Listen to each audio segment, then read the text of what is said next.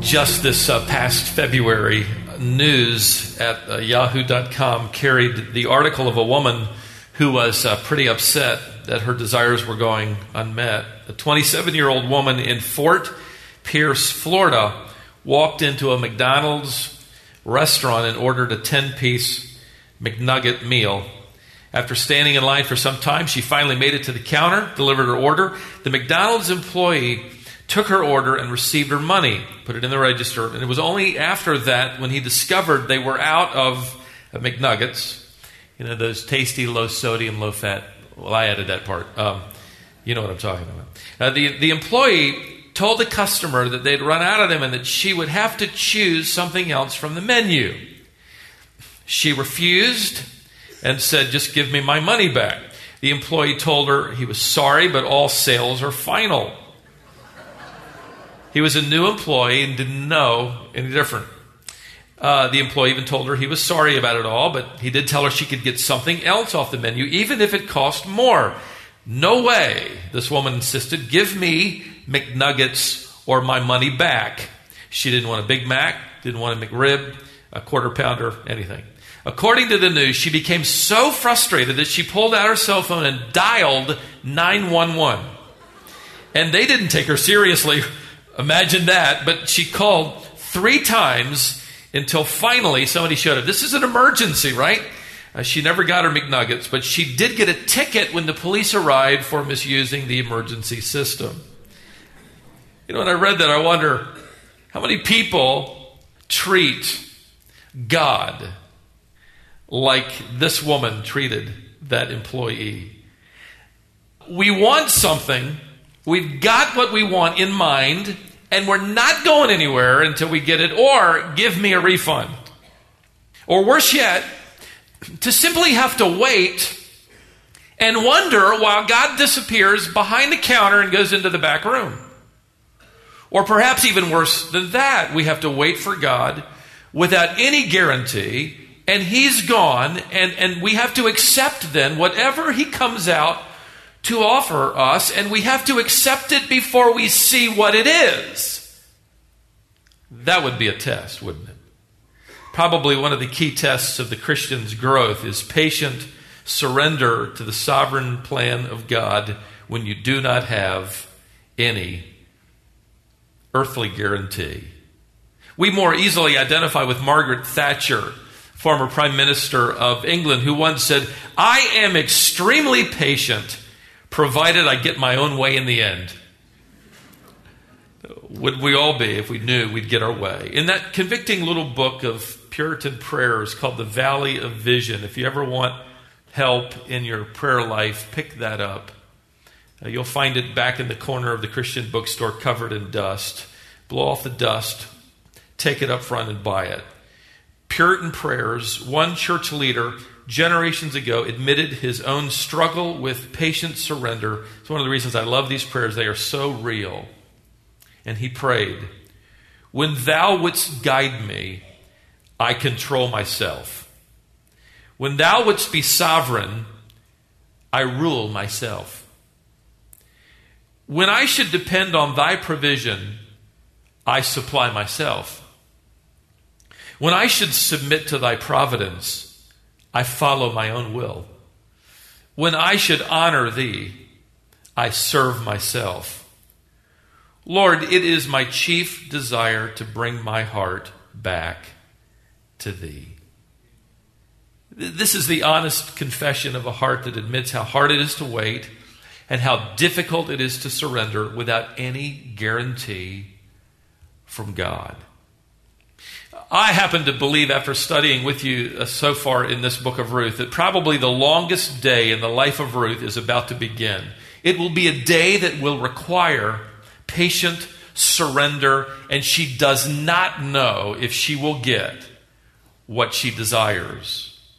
Now, we've watched Ruth already express her love for Boaz, and he responded, you remember, in kind, saying that he would do anything in his power to make her his bride if he can, as her kinsman redeemer. And according to Old Testament law, you remember the kinsman redeemer was the one to buy up the family's estate, to buy up all of the debts, to take the widow and in this case her mother-in-law into his care. But there was a catch, you remember.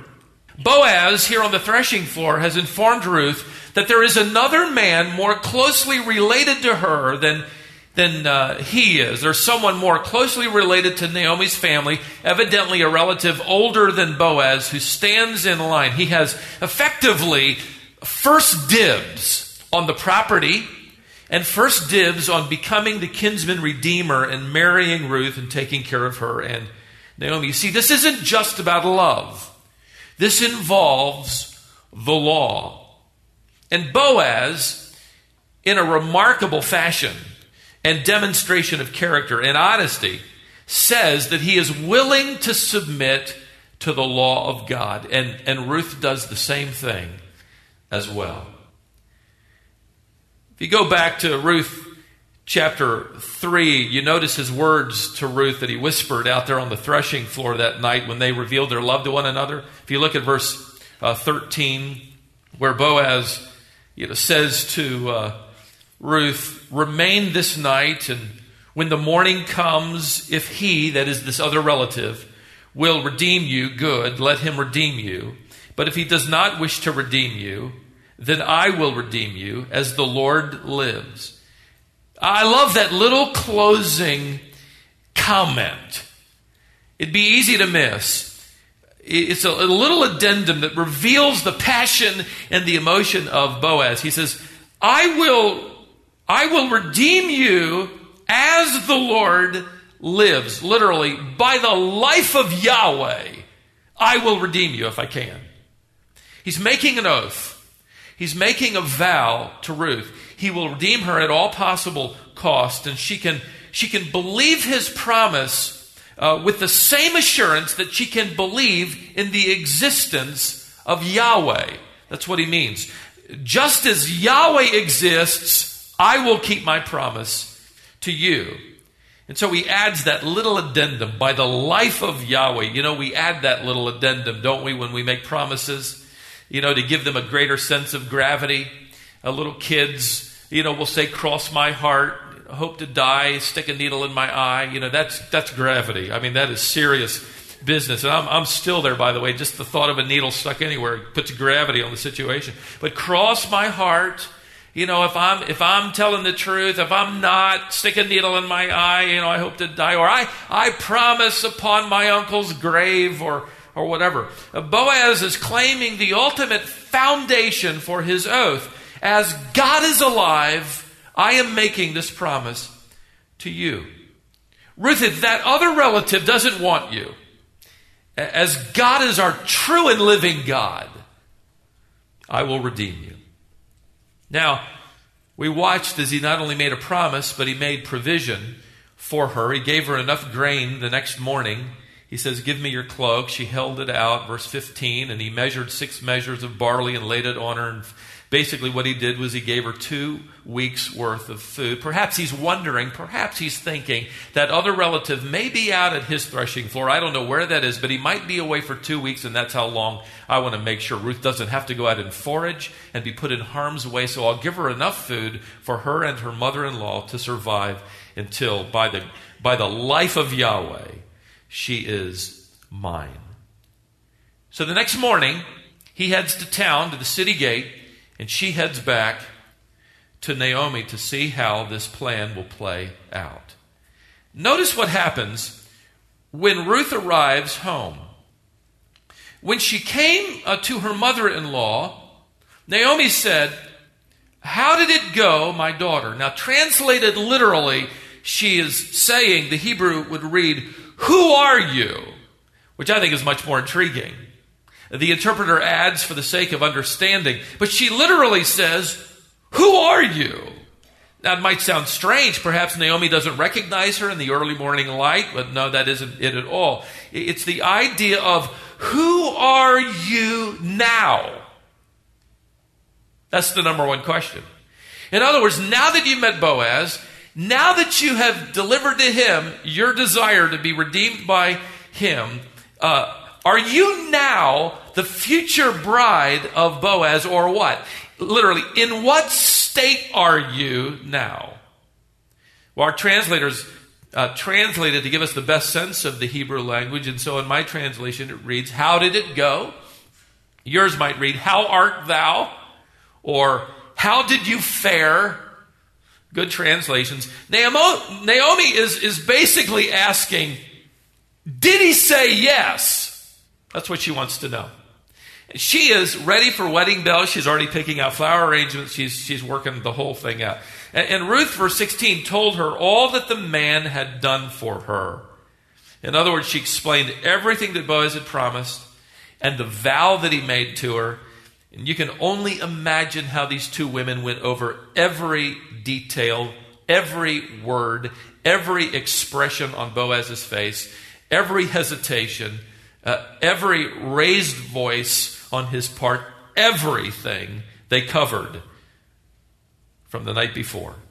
And there's no confusion. No, there's no mistaking it. Boaz wants her to be his wife. Now, we're going to camp out in just the next phrase or two. I know we want to hurry. We want to get to chapter 4. But in honor of that ABF teacher who's taking 3 years to get through half of Genesis, I think we ought to slow down. Look at verse 18.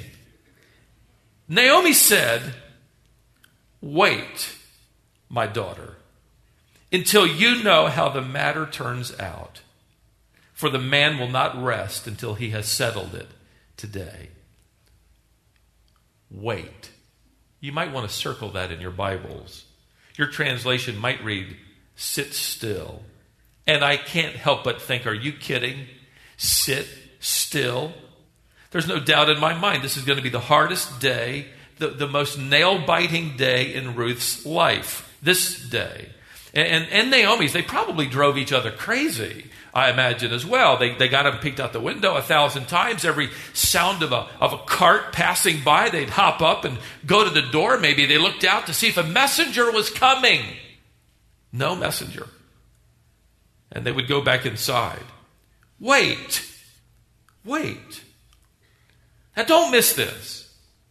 Ruth can do nothing. She is powerless to redeem herself. In fact, the law can only reveal to her her condition, the condition she is in, and her total dependency upon her kinsman redeemer. What a wonderful, powerful picture of the bride of Christ. Like Ruth, all we can do is go to him and tell him that we love him. That's all we can do, is tell him we want to be brought under his authority and care. We want to come under his wings. And when we do, we discover that Christ already loves us. And he has already chosen us. And he alone is capable of meeting the conditions of the law that bind us to another family. This is a great gospel message. Christ alone can pay the price of redemption. Only Boaz could pay the price of redemption. Only Boaz could take upon himself her debt. Only Christ can take upon himself our debt and bring us into his family as his chosen bride. You know what we're doing in a way? Even now, we're waiting for our Redeemer to take us home. Wait, Ruth. Sit still. Anybody in here like to sit still while you're waiting for something important? It's unanimous. Nobody. Any patient people in here? We're all honest. Not a hand went up. Not even a thought of it. Which is true. We all struggle as we wait in how we live and how we process the challenges of our lives and how we trust him when there are no immediate guarantees throughout the course of life that we might get in life what we would really like to have. We're not patient. I hate missing the elevator. In fact, at church, I've discovered we have an elevator I take up to my office area. I've discovered that when I get in, if I push the door, I push number 2 first, and then I push the button that says doors closed, the doors will close 2 seconds quicker. I've discovered that. Of course, it means it smushes people who try to get into the elevator, but they need to learn to wait.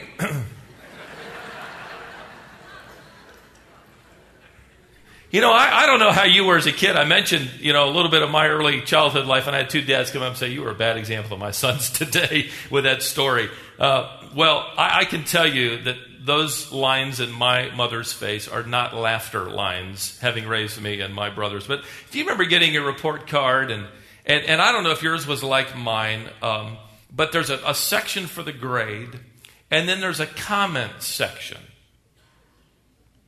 I dreaded the comment section more than I dreaded the grade, because my parents put as much stock in what that teacher said about me than my grade. And so many times riding home on the bus, it was a no-win situation. It was a double no-win. The grades weren't good, and the comments all sounded the same thing. It sounded the same way, said the same thing. It would be stuff like, Stevie needs to sit still, or Stevie talks too much in class, or Stevie's disturbing his neighbors in class, and all of those kinds. Any of you get those comments in your report card? Thank you. I'm so glad that you did too, and you had a happy childhood like me. How do you wait patiently when you know recess is coming, or lunch, or gym, or the end of the day, or Christmas morning? How do you wait patiently? How do you sit still? You can't. And I don't think I've changed. I think I have improved some. Don't ask my wife. I think I have. I'm telling you the truth. Cross my heart. Stick a needle. No, never mind that. How do you wait and surrender, and you're waiting for good things from God? And you've offered them to him. You know, there's nothing wrong with it. There's nothing immoral. There's nothing ungodly. It's a good thing. Lord. And he disappears in the back room.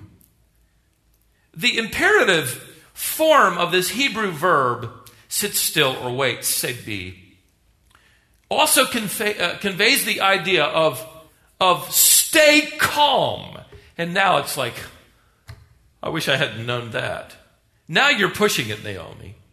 Stay calm. And the verb is used of a farmer, by the way, who awaits the growth of his crops.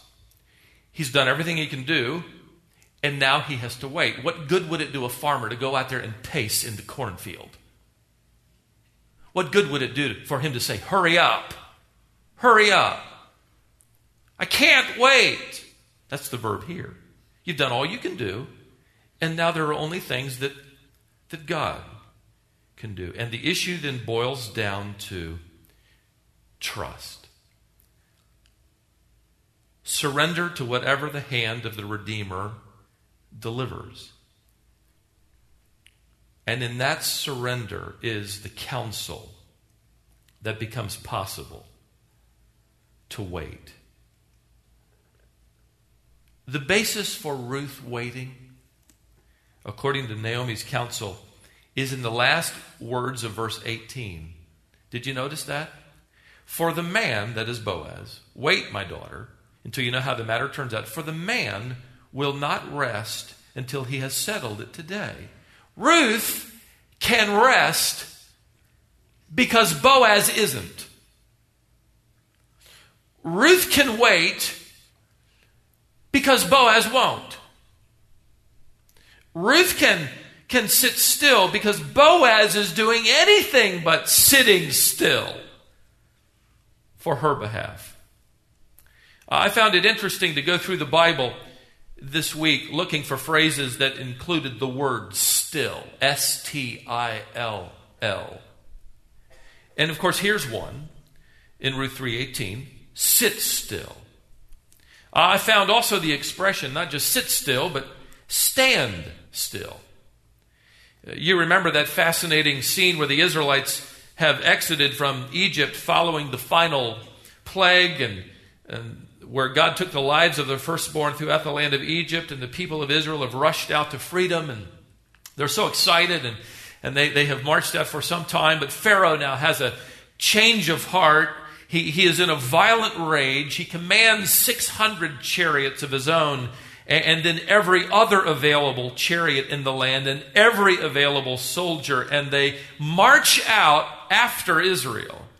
And Israel has arrived at the point where they're on the edge of the Red Sea, not the Reed Sea, as the liberals love to say, where they could wade across. This is the Red Sea, which feeds off the Indian Ocean and has an average depth of about 1,700 feet. There's no wading going on here. In fact, that's further proven by the sheer panic of the Israelites who know they're stuck. That's why we refer to this as a miracle in what God is going to do. And God says to the people of Israel through Moses, stand still and see the salvation of the Lord, which he will accomplish for you today. Exodus 14:13.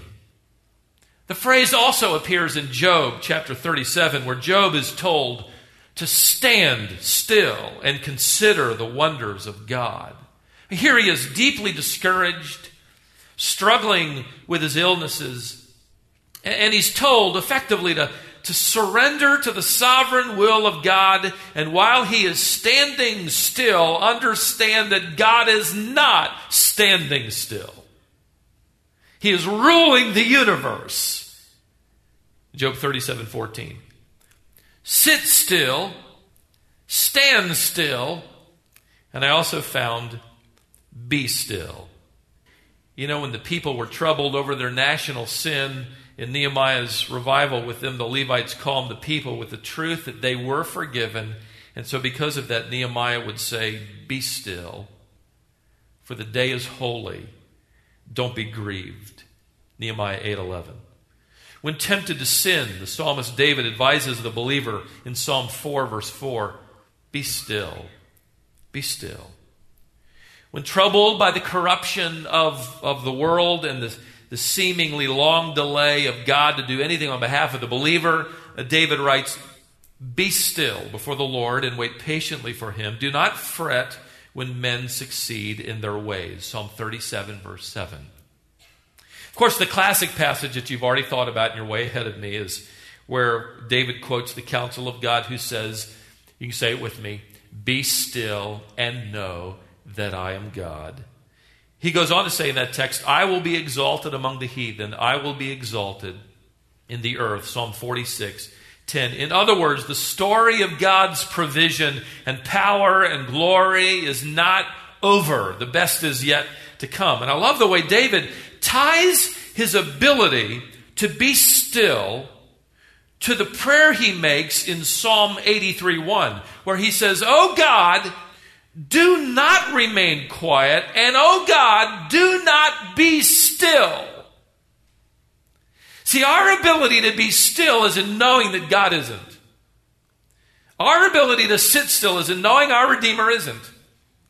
Our ability to sit still and stand still and be still is in knowing that our Redeemer is working on our behalf, and like Boaz, he will not rest until this is accomplished.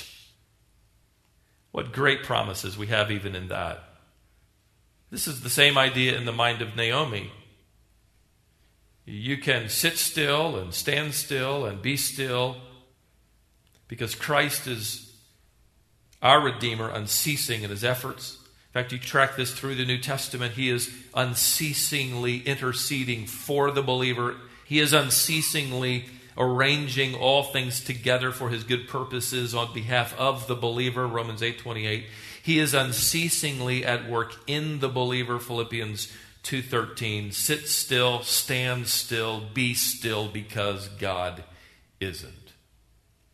Ruth, wait. Rest. Trust. Your Redeemer's at work. One author wrote about those early days in his life when as a little boy he'd curl up in the back of his family car. You remember when you could do that before seat belts? How many of you climbed up in the back window and laid there? Oh, that was the best spot in the whole car, wasn't it? Well, this is where he was lying, And he wrote about how he loved to travel as they travel to their hometown through the night for a little vacation once or twice a year. And he said, I felt so safe back there with Dad in the driver's seat. But sometimes my grandmother would be with us, and she would sit on the edge of that front seat instructing every 5 minutes. Every car that came our way, she'd say, watch the side of the road there. Be careful of the driver coming up next to us. Don't drive so fast. Some of you guys are thinking, that sounds familiar. Don't go there. Be careful. This author went on to write, I'm convinced my grandmother never enjoyed the ride. Why? She didn't trust my father. And because she didn't trust my father, she couldn't trust his driving, and she couldn't rest in the journey. I love the way he summarized this. Grandmother and I both reached our destination at the same time. One of us got there with frazzled nerves. The other arrived happy and rested.